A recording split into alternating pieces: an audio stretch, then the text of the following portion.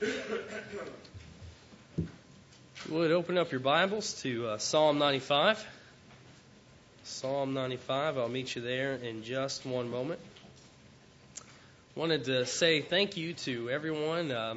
I have, since being sick and the family being sick, I've had several people give us phone calls and send cards and whatnot, and I'm thankful for that. I'm thankful that the brethren care enough about us to do those things. And we even had a family here that gave us food and chicken noodle soup, which was delicious, by the way.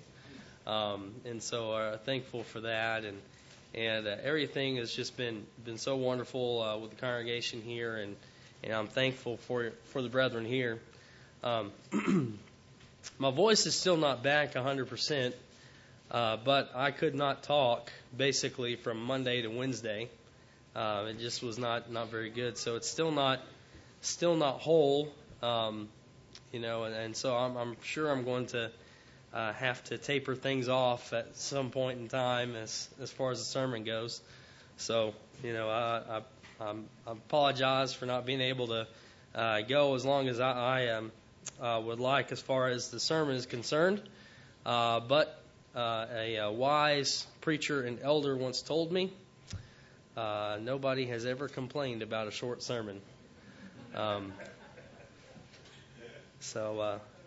There's been one positive out of losing my voice is that as it has come back gradually, I've been able to work on my Batman impression, so I'm good. Everything's been glorious there, so we're good with that. When I hear people say, well, I don't know about coming to services, on different days, and one thing that people say is, Wednesday nights aren't in the Bible, and I understand that there's not a place in Scripture that says you need to be here on Wednesday night. But you know what? I'm going to give you a passage that tells us that we need to be here when possible, at all possible, whenever possible. And that is from Psalm 95. When you think about Matthew 22 and verse 37, it says, "And he said unto him, Thou shalt love the Lord thy God with all thy heart, and with all thy soul, and with all thy mind." To me, brethren, when we're talking about worship and coming to worship and things like that, that doesn't get much better than those two passages. One is Psalm 95, but the other one is just simply Matthew 22:37. Love the Lord thy God with all thy heart, and with all thy soul, and with all thy mind. Let's start by looking at verse 1 here. "Oh, come, let us sing unto the Lord." The word "come" here, obviously, this is an invitation. This is used as an invitation of the speaker for all to come and to participate. We want to, and we need to be able to come and sing praises to our God. But what we see from this very start of the passage is simple. Not only should we want to come, but we should want to invite others. "Oh, come, let us sing unto the Lord. Let us make a joyful noise." The word here, noise, means to make a loud noise, to shout, to be ecstatic. Some people have noticed this at about this time of year. You'll notice that around Christmas time, what happens?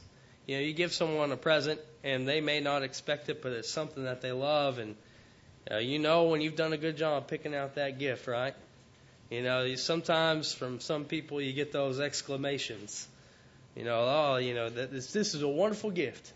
This is amazing, and some people have those great reactions. Now, when it comes to worship, with the Lord, we need to come unto Him, and we need to be excited, and we need to make that loud, joyful noise.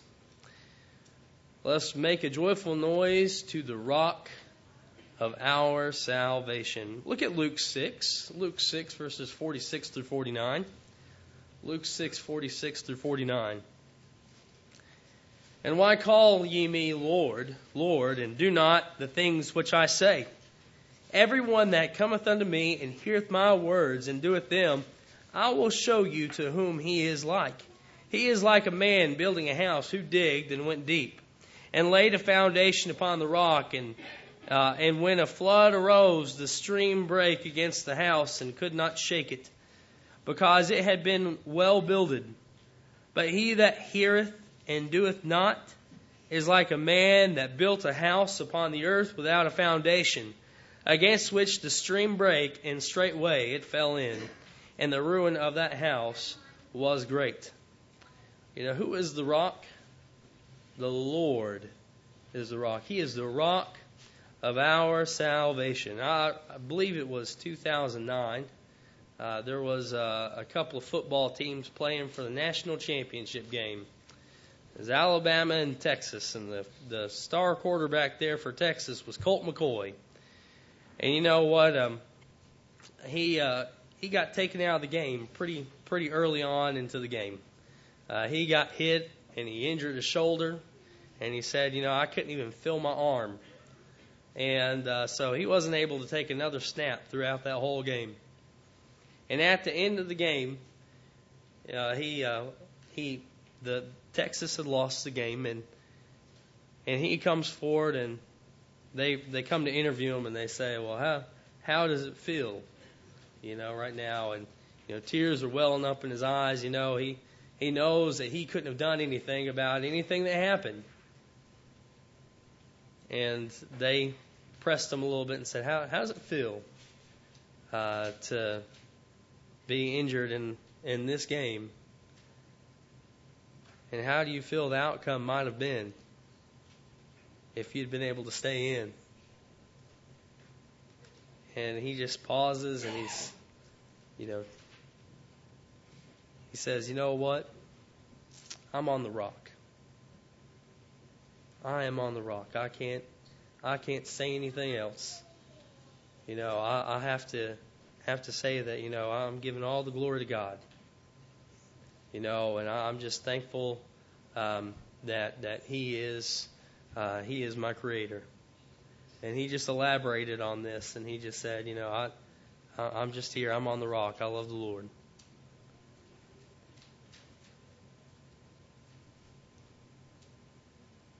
The Lord is our rock.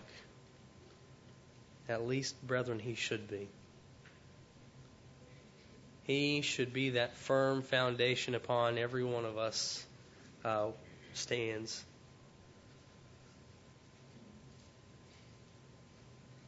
Let us come before His presence. This phrase actually literally could be translated as to come before in anticipation. Anticipation, right? Anticipation. Get excited about coming. That's what we're seeing here. We need to be excited about coming to worship. I was just reminded the other day from some incidents that happened this past week, and my wife had commented on something, and I said, I remember a nice life lesson I learned as a kid from my father. And there was some reason I did not want to go to worship. I cannot remember why. Probably just want to sit home and play video games. I don't know. But my parents were going to take me every single time, and that was it. And so I was 17 at the time. Since I was 17 and I knew everything, I proceeded to tell my father that, I wasn't going to go to worship. And he said, yes, you are. And I said, no, I'm not, because I am a man. Yeah. Said, I'm a man, I make my own decisions. And he said, well, you know what? You're living under my roof. You are going to follow my rules. And I said, well, maybe it's about time I don't live under your roof any longer. And he says, well, son, you've got a job. How much money do you make? I said, you know what? I make, basically, $200 every 2 weeks. I said, well, you know how much an apartment costs? I said, well, no, I don't. And he said, well, let's just go ahead and assume it's $500. What you going to do then? I said, well, I guess I'll get a roommate. I said, well, so you got $250 left. I'm paying your insurance on your car. You leave this house. You've got that. So you can go ahead and tack on another $75 there, son. And I said, okay. So he starts naming off all these things I'm going to have to take care of, electricity, water, and all these different things. And I was thinking, I've barely got enough money to pay for this. And he says, and by the way, son, you've got to eat. I went, yeah, I'll go get my Bible, Dad. I was not excited to go to worship at that time. But you know what? Later on, it became everything I wanted to do. I don't want to miss a single time. Because, you know what?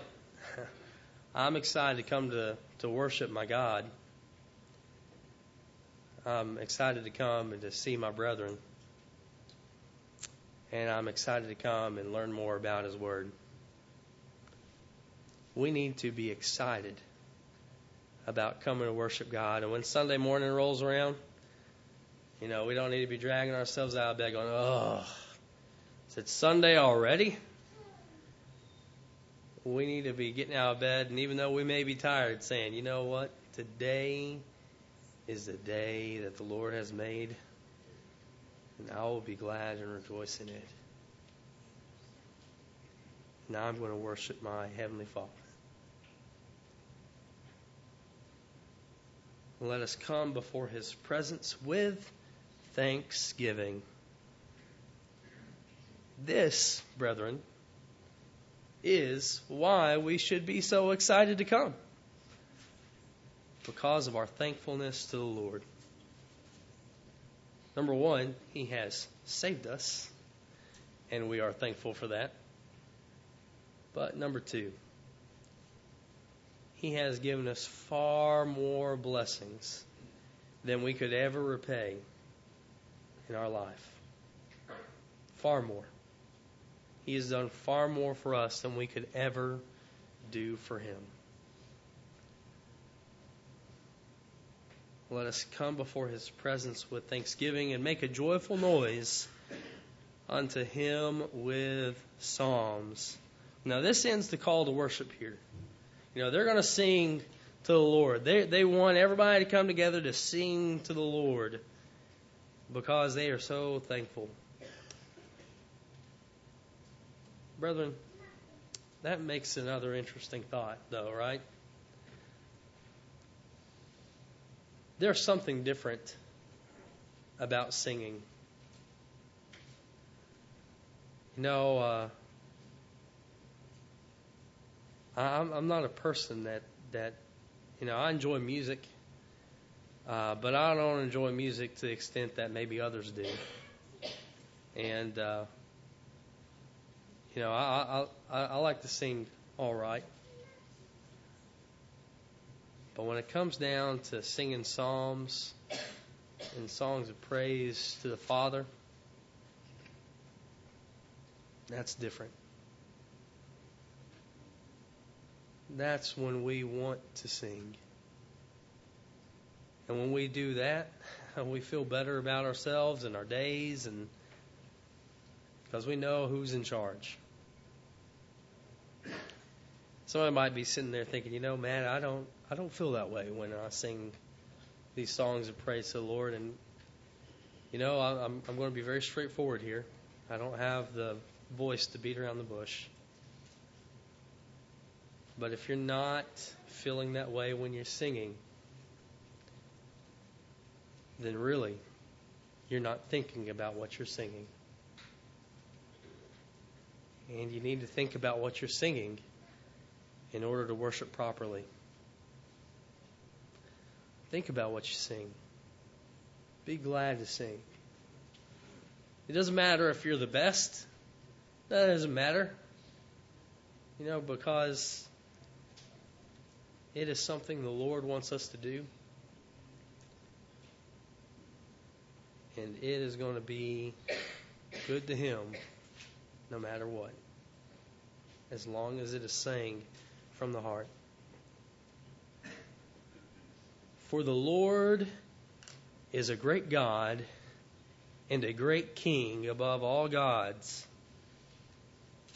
People may serve other gods, but there is only one God.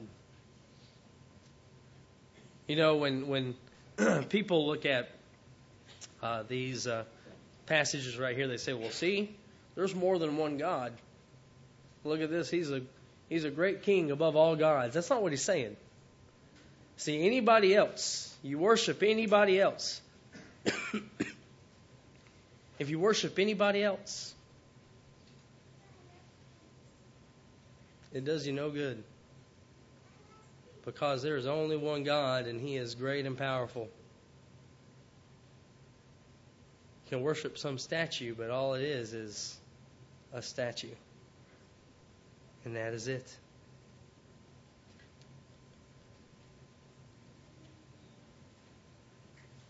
In His hand are the deep places of the earth.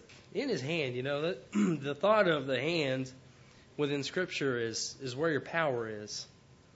This is talking about power. In His power, the things that are about to be listed here are in control of the Lord.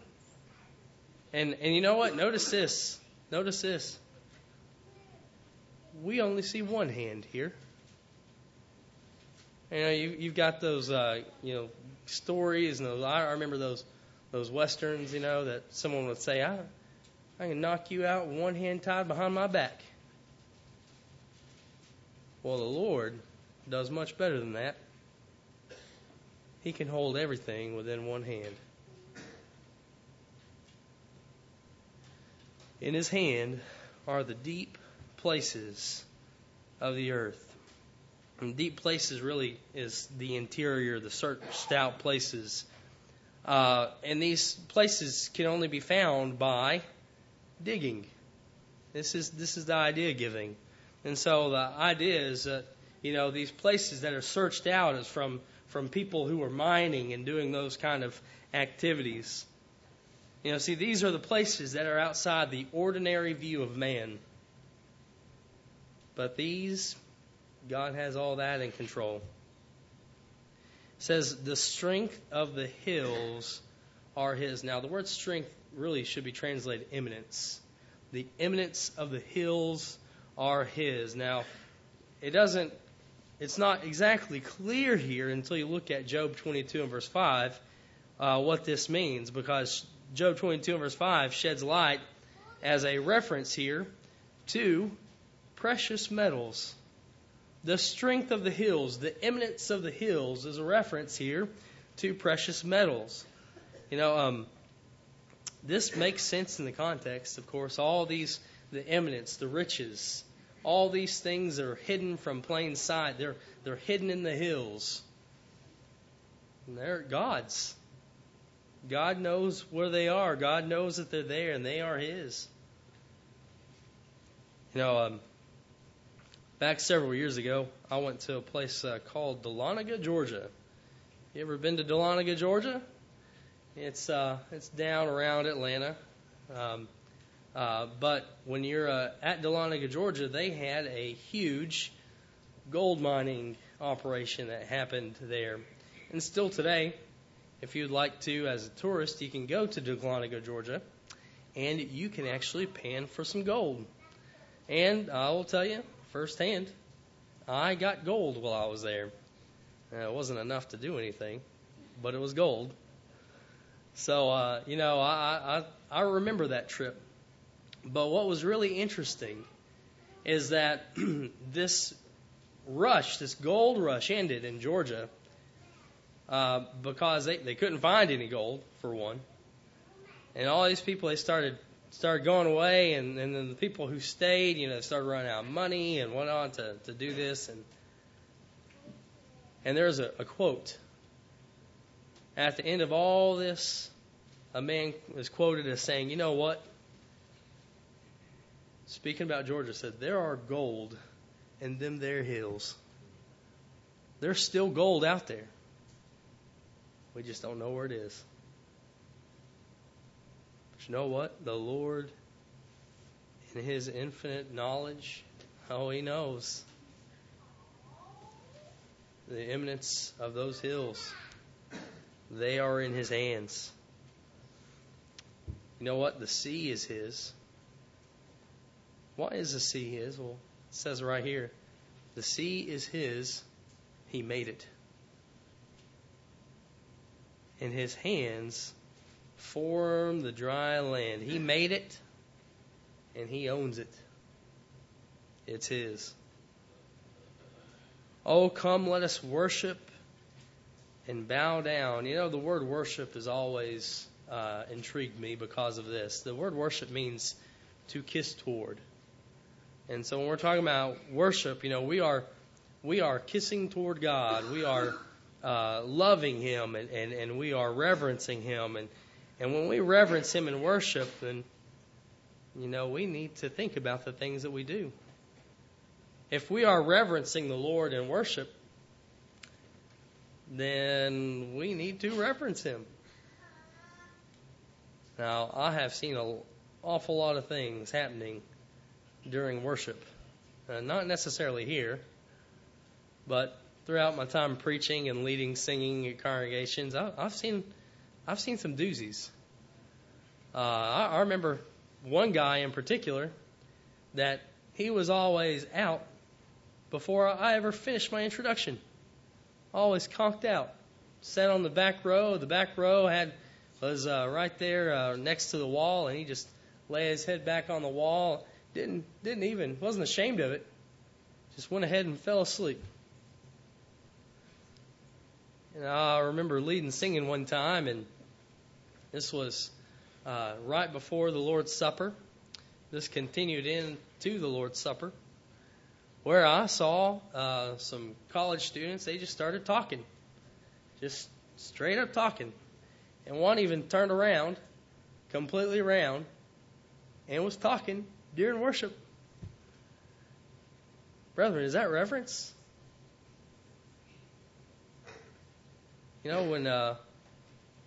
When we are listening to the Word of God, and that means, when it's being read, when it's being preached, when it's being taught in Bible class, reverence means that we pay attention. Reverence means that we are revering the Scriptures. We love it. We are respecting it. And when we respect it, we're gonna do what we need to.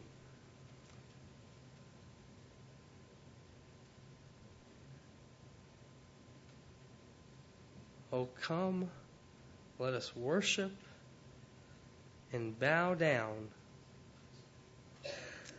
This is to show humility, brethren. When we come to worship, it is not about us. This sermon right now, it's not about me. And it's not specifically about you. It's about doing the Lord's will.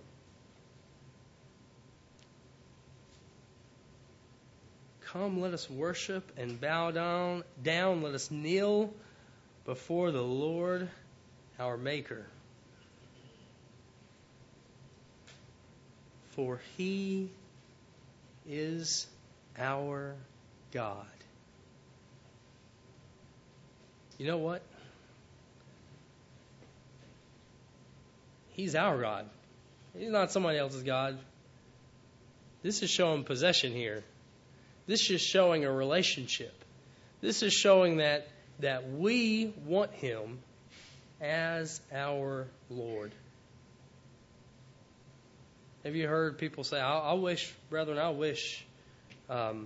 we were more like those in the denominations in this way.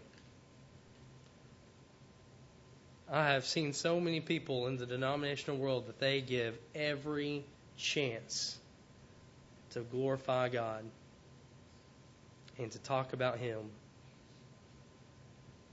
And we should do the same. He is our God, and you'll hear people say, this is my Lord has blessed me. Brethren, we need to say more phrases like that. We need to talk about how much the Lord has done for us, and we need to address Him as our Lord. He is ours. We love Him. He is our Lord.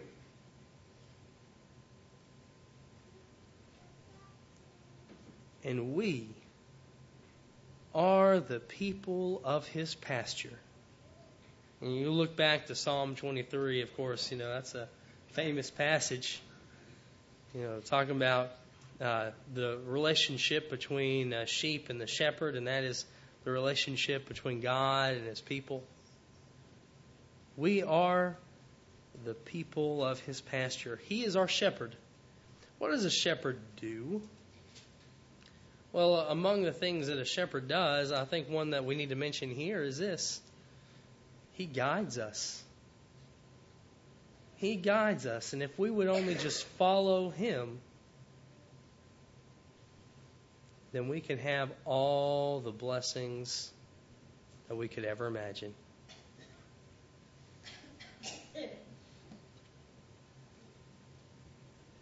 For He is our God, and we are the people of His pasture, and the sheep of His hand. The shepherd, the root word for shepherd, literally means to feed. To feed. The reason is because that is the way that you keep any being alive. You feed it. Now, if you feed it well, it's going to thrive, right? Well, the Lord is our shepherd, and He's going to feed us. He is going to take care of us. For He is our God, and we are the people of His pasture and the sheep of His hand. Today, if ye will hear His voice, all you have to do is hear and obey His voice. Well, Matt, the word obey isn't there. All we have to do is hear. Obedience comes with hearing. And that's what Romans 10 is all about. It's talking about the relationship between hearing and obedience. Harden not your heart, as in the provocation, and as in the day of temptation in the wilderness, when your fathers tempted me, proved me, and saw my work. Harden not your heart. This is talking about an action toward God here. Don't harden your heart. We've oftentimes have preached about Joseph and whatnot, and about what happens after Joseph, and concerning the Exodus and the enslaving of a people. And during the time when the plagues were going on, you see his phrase, it comes up a couple of times, and it says that God hardened Pharaoh's heart.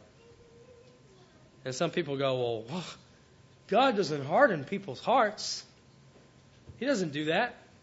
Well, no, He doesn't specifically do that. He doesn't say, you know what, I'm going to harden this person's heart. That's going to be it. You know how He hardened Pharaoh's heart? He hardened Pharaoh's heart by being God. He gave the command. Pharaoh didn't want to follow the command, and therefore his heart was hardened.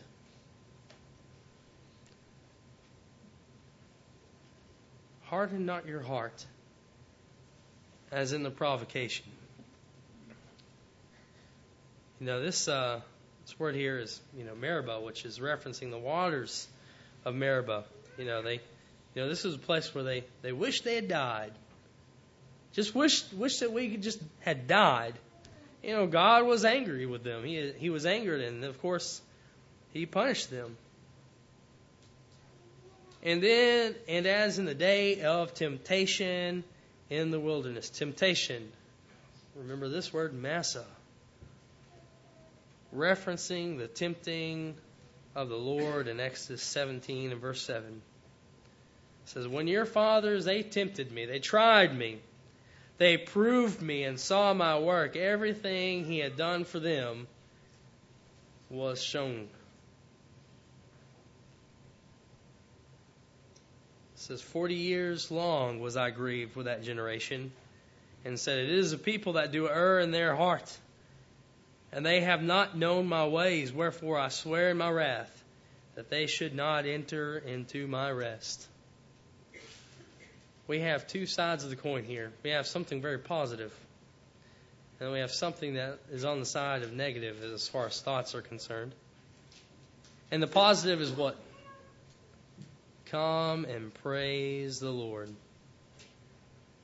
Come and praise the Lord. And the other side of that is, it's an encouragement, really. Don't provoke the Lord. Don't do it. Follow Him. Love Him. Reverence Him.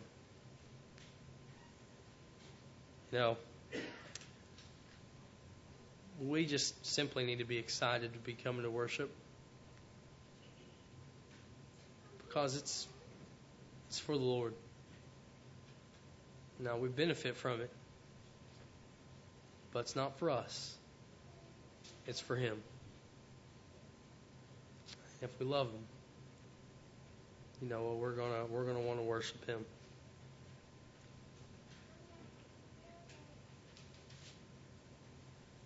Other part of this. Not only do we need to be excited to be here, we need to make sure that we're reverent. And that has no limits there to the application. We need to reverence the Lord. We need to reverence His Word. And we need to reverence Him so much that when we're worshiping Him, we are doing that to the best of our ability and giving nothing less. Maybe there's someone here today that knows that they need to make things right with the Lord. They'd like to repent of something. We'd be glad to help you out with that. Maybe you've not yet become a Christian.